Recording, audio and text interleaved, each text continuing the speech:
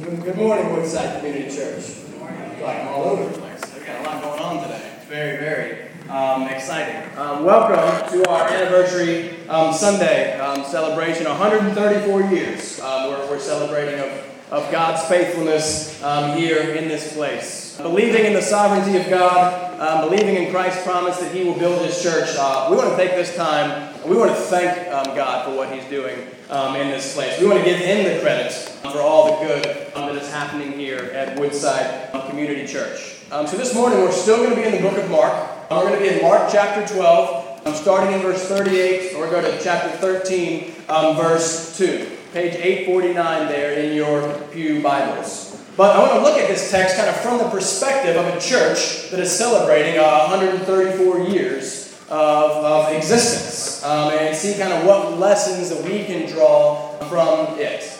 Because this text it's a warning text, quite honestly. And I think it is a warning text that would be good for us to hear, because I know that this text is one that I especially need to hear. Because, listen, let's be honest, things are going pretty well at Woodside Community Church right now. Right? God has been very gracious to us, and He has blessed us greatly. Transitions from one pastor to another often don't go very well, and by God's grace, this has gone very, very smoothly. He has blessed this church with growth, both numerical and spiritual. We've already added 17 members now. We have more to come here in the near future. Attendance is growing. 2 weeks ago, we had more people in this room than we have ever had in this room, or so I'm told by those who have been here much longer than I am. The worship team is improving dramatically. The choir just continues to do an amazing job. Wednesday night Bible study is growing. We have like 1 million babies all of a sudden. I don't know if you've seen all these babies. They just started popping up. We're in a great place financially, and on and on and on. I could keep going through the good things that God is doing in this place. But He has been very good to us, and things are going very well. Right? Well, listen, God had also been very good to the people of Israel over their history as well. He had specially chosen Israel to be His people. He had amazingly blessed them with His presence and with His revelation of Himself in His law. He had protected them. He had provided for them. They had experienced an unprecedented amount of blessing from God. But look what all of that blessing got them. Right? Just the day before our story, Jesus, remember, He prophetically entered into the temple and He kind of acted out God's judgment on that temple. He says the temple, the whole sacrificial system, Judaism as they knew it, was finished. Right? God's wrath was about to be greatly poured out on Israel because of what they had done with their blessing. They had squandered it. They had abused it. They had used it only for themselves. Great blessing and success resulted only in absolute collapse. Right? And listen, we've sadly seen the same thing happen in many churches. Right? Vibrant, thriving churches that were once very successful now stand empty, or they're dwindling, or they're lifeless, and they're making no impact for the kingdom. So how do we guard against that same fate here at Woodside Community Church? Right, that's what I want to look at for these next few minutes, using Israel as kind of our warning, as our example. But listen, I've got to give credit where credit is due. I have the great privilege of getting to bounce sermon ideas and work through texts and figure things out with VJ every Sunday. So he really kind of set me in the right direction with this text. So this outline, I just stole it from him. All right, he gave me permission to. But he was talking through it, and I was like, man, that's excellent. Took it. So if you like it, give VJ the credit. If you don't, blame VJ. So it's VJ's fault. But, just kidding. This passage is a warning. Right? It's just very clear. I'm going to explain to you why this passage isn't exactly what you think it may be. And the basic structure of this passage is that if this happens, right, then this will be the result. If this is what characterizes your church or your religion, then this will be the outcome. And this is what will happen to us if we become like what Israel had become. And I love this because this passage demonstrates why we preach expositionally, just verse by verse through books of the Bible. Right? We didn't plan this text for Anniversary Sunday. We're like, oh, this would be the perfect text. We'll give them this warning. No, this is just the next text that we're coming to, right? And God lined things up perfectly where I think we can really draw a lot from this on our anniversary Sunday, right? So we're going to see how if religion becomes external and exploitative, then God will end it, right? That's exactly what happened to Israel. We're going to see the externalism of their religion, then we're going to see the exploitation of their religion, and we'll close by looking at the end, at the hands of God, of their religion. All right, so look down at your Bibles there, starting in Mark chapter 12, verse 38. Follow along as I read. This is God's word. And in his teaching he said, "Beware of the scribes who like to walk around in long robes and like greetings in the marketplaces, and have the best seats in the synagogues and the places of honor at feasts, who devour widows' houses and for a pretense make long prayers. They will receive the greater condemnation." And he sat down opposite the treasury and watched the people putting money into the offering box. Many rich people put in large sums, and a poor widow came and put in 2 small copper coins, which make a penny. And he called his disciples to him, and he said to them, "Truly I say to you, this poor widow has put in more than all those who are contributing to the offering box. For they all contributed out of their abundance, but she, out of her poverty, has put in everything that she had, all that she had to live on." And as he came out of the temple, one of his disciples said to him, "Look, teacher, what wonderful stones, and what wonderful buildings." And Jesus said to him, "Do you see these great buildings? There will not be left here one stone upon another that will not be thrown down." Let's pray. Father, we thank you for your word. Father, we thank you for this church, 134 years, Father, in this neighborhood. We thank you for allowing us to be part of that history.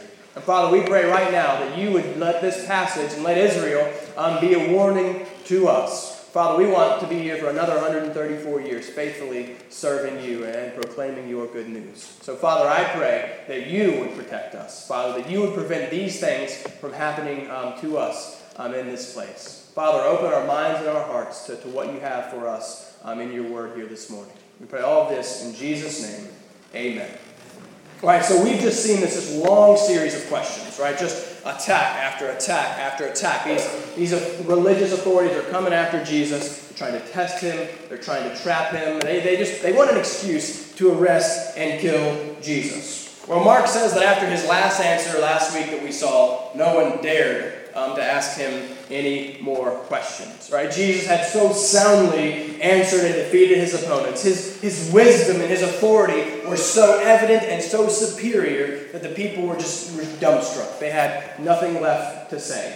And now Jesus is on the offensive. Right? Jesus is fighting back more aggressively here than he has before because he knows that his time is drawing to a close. And he takes very seriously the danger that these false teachers bring. Mark 12:38-40, these kind of 3 verses that we have is kind of this condensed little summary of Matthew chapter 23.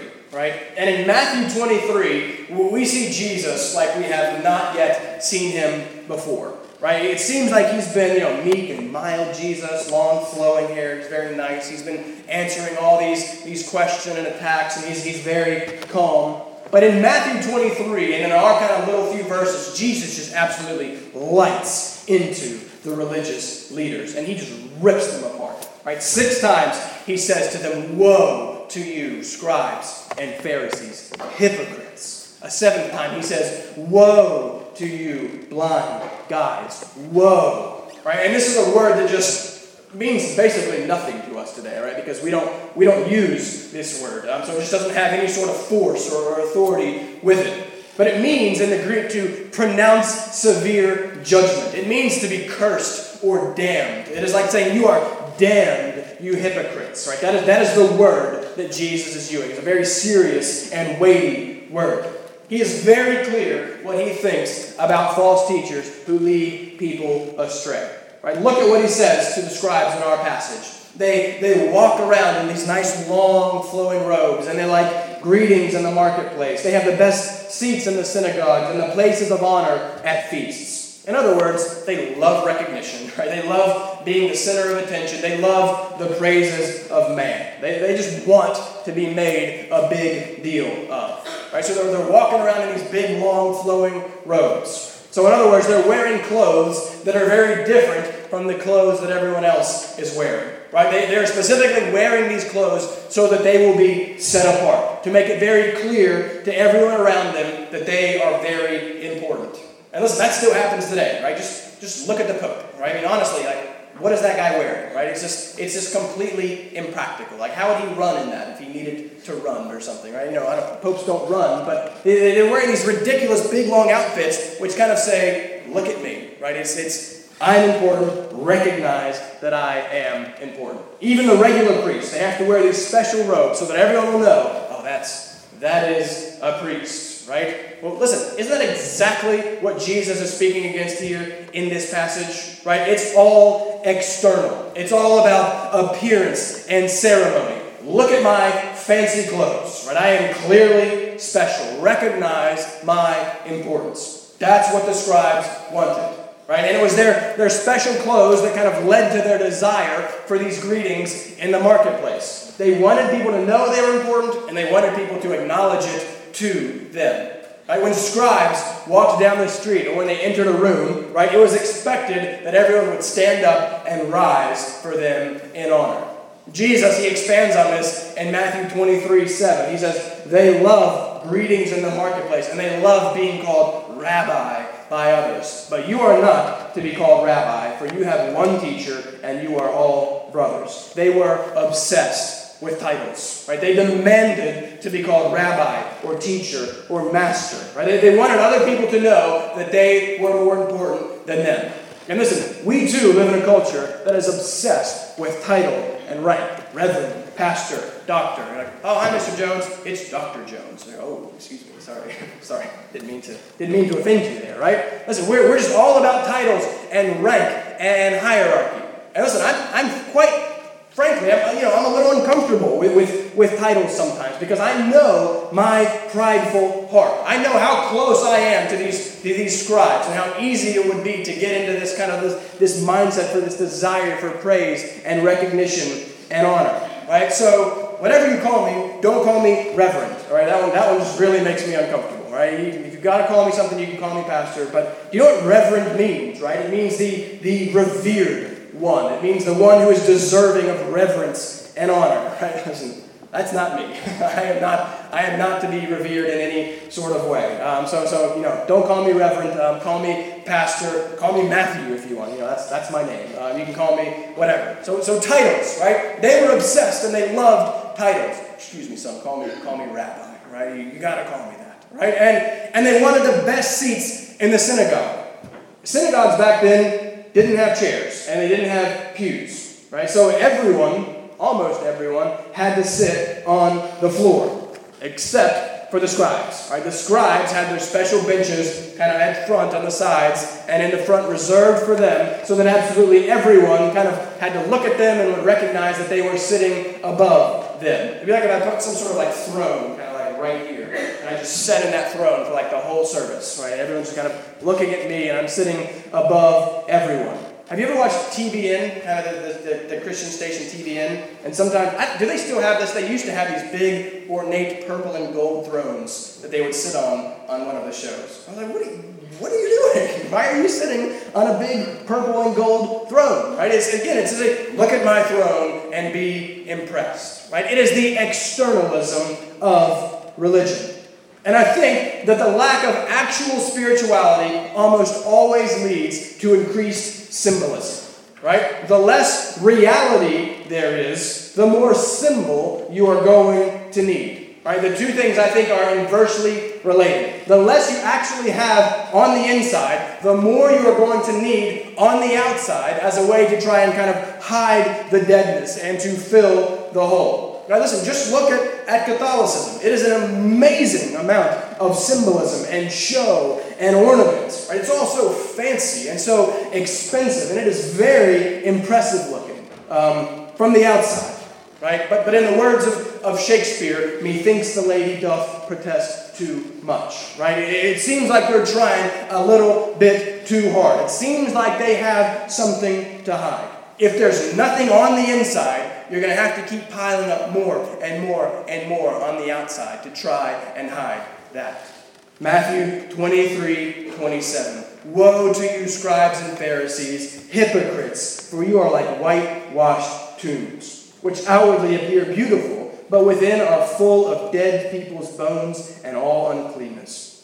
So you also outwardly appear righteous to others, but within you are full of hypocrisy and lawlessness."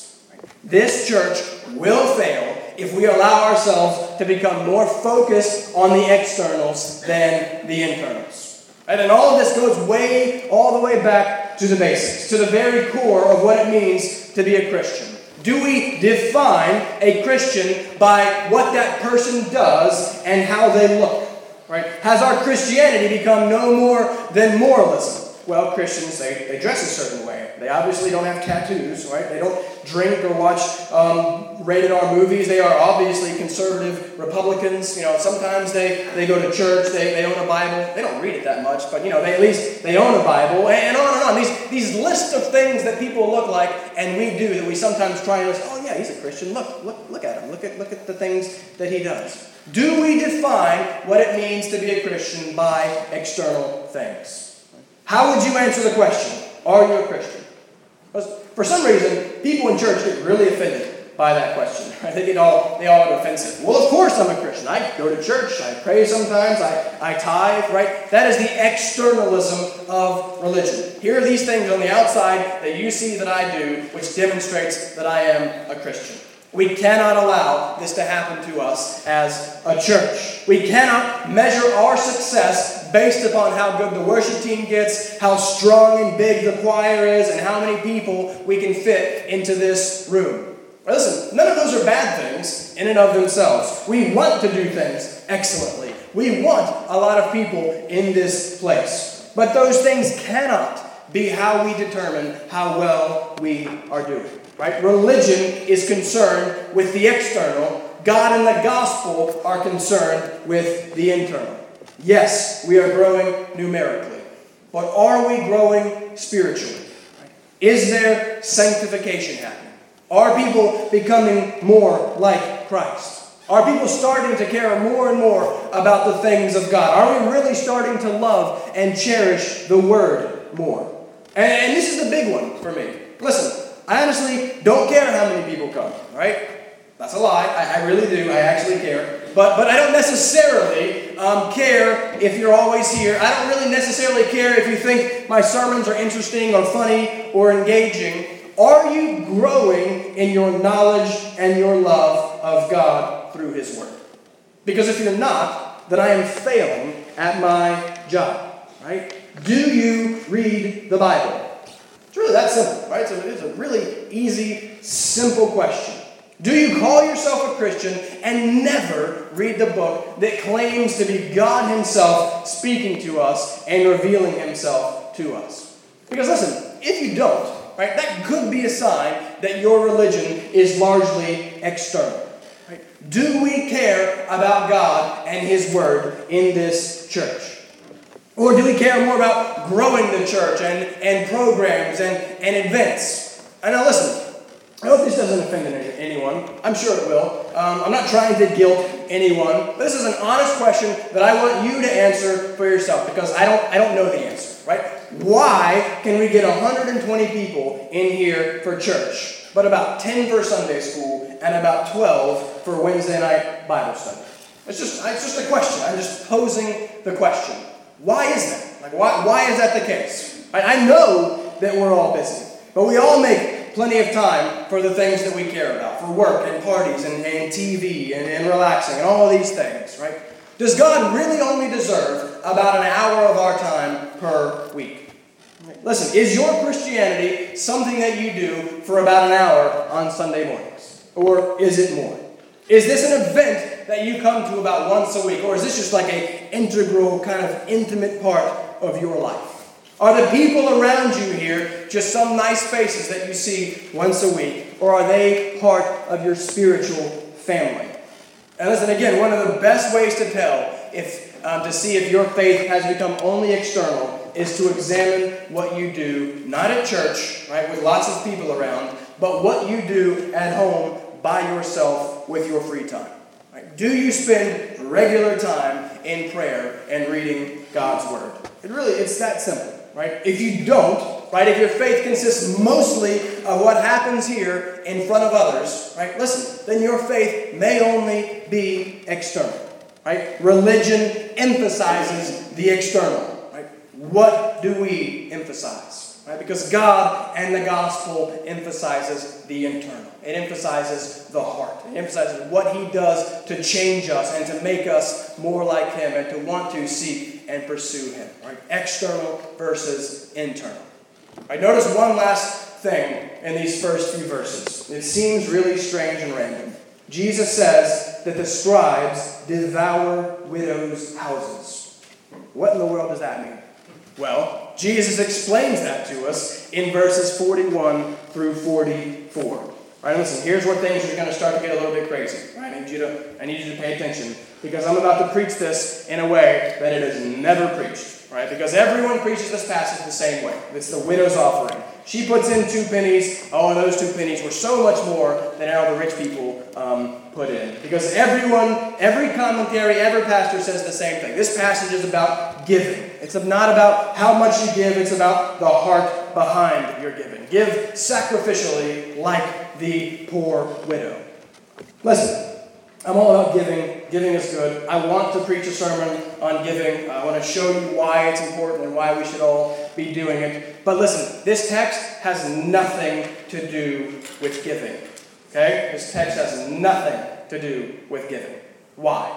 I'll say it again. Context is key. Right? You got to read a passage in light of what's before it and in light of what is after it. Right? So let's step back for a second. Right, weeks ago, I already made a claim. Remember the so-called cleansing of the temple? Remember? Not a cleansing at all. Right? We said it was more like the cursing of the temple. Jesus wasn't trying to purify the temple. He wasn't trying to reform or fix the temple. He cursed it. He was declaring an end to the temple and everything involved with it. Remember, the temple episode was sandwiched in between the episode of the fig tree. Right? The fig tree explains what's happening in the temple. Jesus doesn't fix or heal or purify the fig tree. He kills it, right? He curses the fig tree. He says it is finished, right? So Jesus comes in and he curses the temple, right? And in the middle of the temple episode, Jesus declares the temple to be a den of robbers, right? So Jesus says the temple is finished. He calls it a den of robbers. And then he says the scribes are terrible. Why are they terrible? He says because they rob widows.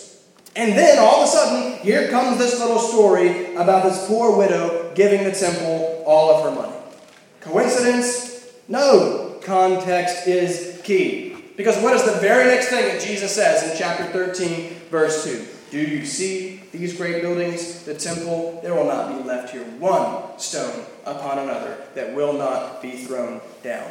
This little widow story is the last straw for Jesus.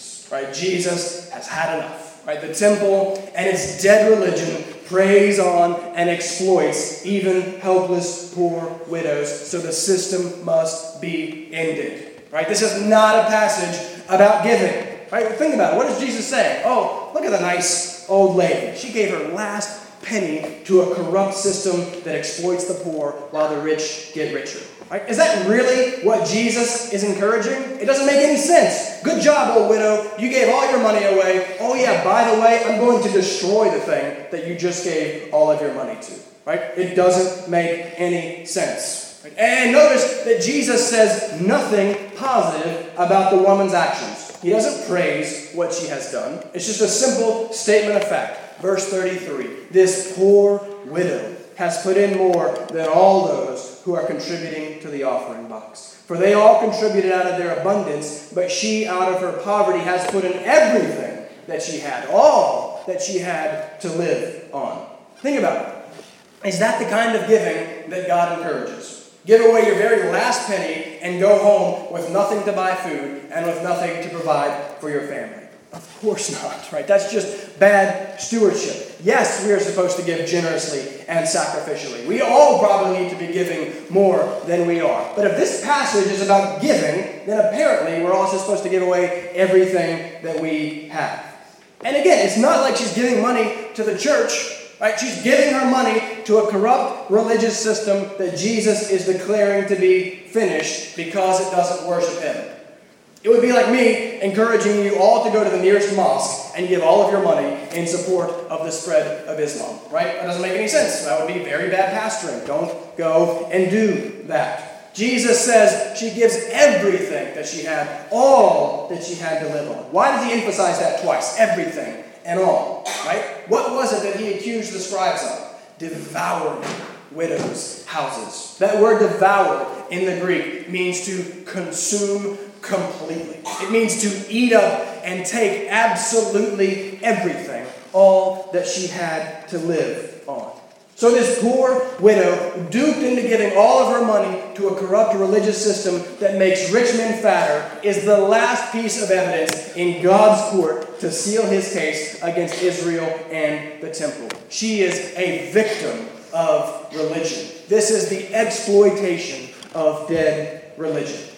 And it is the exact opposite of what true religion is supposed to be. Right? James 1:27. Religion that is pure and undefiled before God the Father is this: to visit orphans and widows in their affliction, and to keep oneself unstained from the world. I could read you verse after verse from the Old Testament that talks about God's special concern for the less fortunate. And there were three classes of people that he always mentioned: orphans, widows, and foreigners. Right? Psalm 68:5 says, "Father of the fatherless and protector of widows is God." God cares about the needy. So any religion, any system that does the opposite, no matter how impressive it looks on the outside, is a system that is opposed to God. Judaism at that time was a religion that exploited the poor. Right? And this sadly has continued to happen in many religions throughout history and even today. Right? One of the most famous examples basically started the Reformation back in 1517. Right? You have a very wealthy, extravagant, rich Roman Catholic Church, and they decided they want to build, St. Peter's Basilica, right? One of the most impressive buildings in the world. Michelangelo's Sistine Chapel, he paints the ceiling, beautiful. You should go see it. But how did they build that? Right? They built it on the backs of the poor and exploited poor. How? With indulgences. Right? Indulgences were like forgiveness or pardons for your sin that you could buy. Right? Here's $1 and you get forgiveness for $1's worth of sins. Right? And men traveled all over Europe promising the poor that if they would just spend a little bit of money, then they could be spared from time in purgatory. Right? Listen, purgatory in Catholicism is like the waiting room, like where you have to go and be purified of your leftover sins because Jesus' work on the cross wasn't enough to purify your sins. So you got to do a little bit of extra work in purgatory, suffering and being purged, purgatory. Right? So you buy an indulgence, you spend less time in purgatory, you get to heaven quicker. Sounds like a pretty sweet deal, right? That sounds like that's good. There was this very infamous guy in Germany. His name was Tetzel. And he absolutely manipulated the poor and fleeced them out of their money. It was this man, Tetzel, that really set off Martin Luther. And that was the spark to begin the Reformation. Well, Tetzel once said, this is what he would do. He was like a used car salesman. He would say to these poor people, he said, "Don't you hear the voices of your wailing dead parents and others who say, 'Have mercy on me, because we are in severe punishment and pain. You could save us from all this with just a little money.'" Right? How could the poor, uninformed poor resist that? My poor mother is writhing in agony. If I just give my last $1, it'll be a little bit less agony. Right? That is the exploitation of religion. Religion deceiving the poor, taking their money, and getting rich and wealthy and extravagant off of it. Right? And listen, this still happens today. It's all over Christian TV. Right? And this is the prosperity gospel that is preached by televangelists. Right? Last year, I'm from down in Charlotte, North Carolina. My brother's a pastor there. Last year there was this big expose on this televangelist who lives there. His name is Todd Kuntz. Has anyone ever seen Todd Kuntz's TV show on? It's still on, right? Well, here's what Kuntz would do. He comes on in his show and he says, for just $273, that was the magic number that God had revealed to them. For just $273, right, God will give you a double blessing, a life-changing miracle within the next 90 days. But wait, for the low price of $1,000, God will give you a triple blessing. Even more, right, than you imagine. And then with a straight face, he looks into the camera like it's some sort of infomercial, and he says, but you got to do it in the next 8 minutes. Right? After this 8-minute times is up, then there's no more chance for double blessing. There's only 2 minutes left. You better call now and get your money in so you can get 30 seconds, people, and he counts it down. Right? So, oh, you missed your chance for the double blessing. Right? That is the very obvious manipulation and exploitation of religion.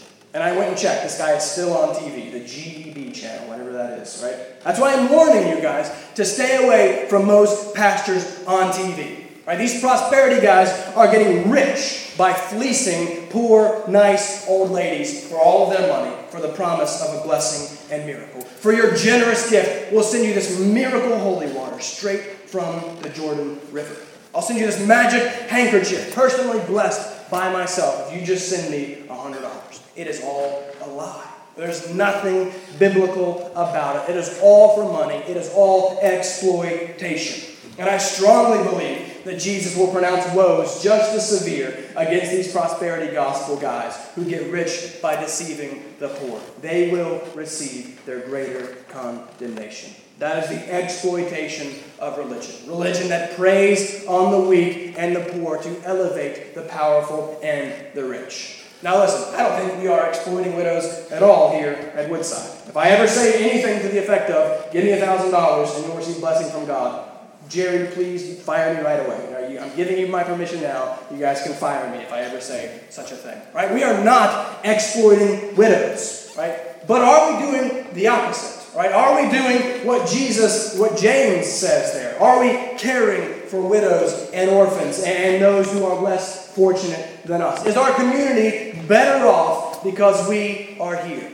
Right? How are we serving each other and those that are around us? Now listen, don't hear me wrong. Our absolute priority and the mission of this church is to preach the gospel and to make disciples. Right? But that does not mean that we shouldn't love and serve people in other ways as well. Right? So my prayer, as I pray through this and ask the Lord's guidance in this area, I pray that you would pray for this as well. That God would give us wisdom about how to best do that. Right? How we best kind of serve others around us. How we best meet needs and take care of the poor and widows and orphans around us. Right? We need to figure out how we can do that well together. Right? So, the externalism of religion and the exploitation of religion. And what does that lead to? Right? 13, 1 and 2. Look, teacher, wonderful stones and wonderful buildings. And Jesus said to him, do you see these great buildings? There will not be left here one stone upon another that will not be thrown down. Jesus has pronounced a very severe and a very clear end to religion that is only external and that exploits others. Judaism was finished. The temple was going to be destroyed about 40 years later, and it would never be rebuilt again. Right? And the result will be the same for any religion or any church that follows the course that Judaism took. Right? We must let Israel be a warning to us. God does not care how impressive we look from the outside. And He will hate it if we somehow become a place that neglects those around us. Right? What does God want? Right? 1 Samuel 15:22. Has the Lord as great delight in burnt offerings and sacrifices as in obeying the voice of the Lord. Behold, to obey is better than sacrifice, and to listen than the fat of rams. Micah 6:8. He has told you, O man, what is good, and what does the Lord require of you, but to do justice, and to love kindness, and to walk humbly with your God. Obedience, kindness, mercy, justice, walking with God. Right? That is what we are to be about here in this place. And how can we do any of those things? Only by knowing and applying His Word. By teaching, singing, praying, preaching, discussing, memorizing, and loving the Bible. Do we want to be successful in God's eyes for the next 134 years and beyond? Then we need to cherish His book. Right? And in doing so, we won't be able to miss the fact that the gospel's focus is not us, but it is God and how we can love and serve others. Right? It is not about the outside or the externals. It is about the heart. But remember, Jesus said back in Mark chapter 7 that we have a heart problem, right? It's evil. Right? But the good news is that God has promised to do something about our heart problem. Ezekiel 36:26, and I will give you a new heart and a new spirit I will put within you. And I will remove the heart of stone from your flesh and give you a heart of flesh. And I will put my spirit within you and cause you to walk in my statutes and be careful to obey my rules. Not external, but internal. God and His amazing grace has given us new hearts through the work of Jesus Christ. He has saved us through His death and resurrection when we did not deserve it, right? Unmerited favor. That is what grace is. Guys, we don't deserve to have any success in this place, right? We don't deserve it. We don't have any claim on success. We can't say, anything. God, look at these things that we're doing. You must give us success, right? We have no right to claim those things. We don't deserve salvation. We don't deserve anything good from God. But by the grace of God, we have all three. We have success and salvation and much goodness. God has done it, right? He gets all the credit and He gets all the glory.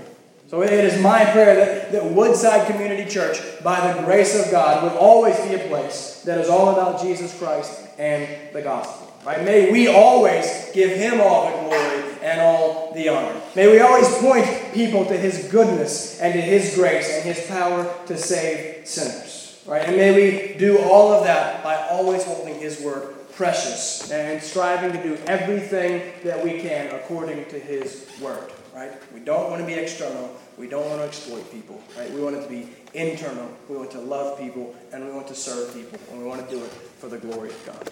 Let's close in a word of prayer. Father, we thank you for this hard word, Lord. Father, we thank you for giving us warnings. We thank you for giving us a picture of what will happen if we become focused on ourselves and on how well we look from the outside, Lord, and if we forget to love and serve others. But Father, I pray that you would protect us. I pray that by your grace you would prevent those things from happening in this place. Father, make us a people, Father, who have been changed internally by your grace, Father. And as a result of that change, Father, we just want to spread that good news. We want to love and serve other people because you have so loved and served us. Father, I pray that we would be about justice and kindness and mercy and walking with you in this place. Not about how we look or how well I can preach or how well we can sound, or not about numbers and external things, but Father, by how well we are making disciples and how well we are pointing others to you and how well we are honoring you with what we do in this place. Father, we can do none of that on our own. So we need your Spirit to work. Father, we could do everything perfectly and fail miserably, Lord, if you're not in it and if you're not behind it. So, Father, we ask that you would continue to build and grow this church, not for my glory, not so that we can feel good about ourselves and what we're doing, Father, but so that you would be honored and so that more and more people would get to know you, Lord, and would be saved by your grace. So, Father, we want to thank you for saving this church and preserving it, Lord, and for 134 years, using it in this community. We thank you for allowing us to be a small little part of that, Lord. I pray that we would see that as a privilege and an honor, Lord, and that we would love the opportunity to work and serve and continue that tradition on here. Father, bless this community, glorify your name, and save sinners through the work of Woodside Community Church. And pray all of this in Jesus' name. Amen. Amen.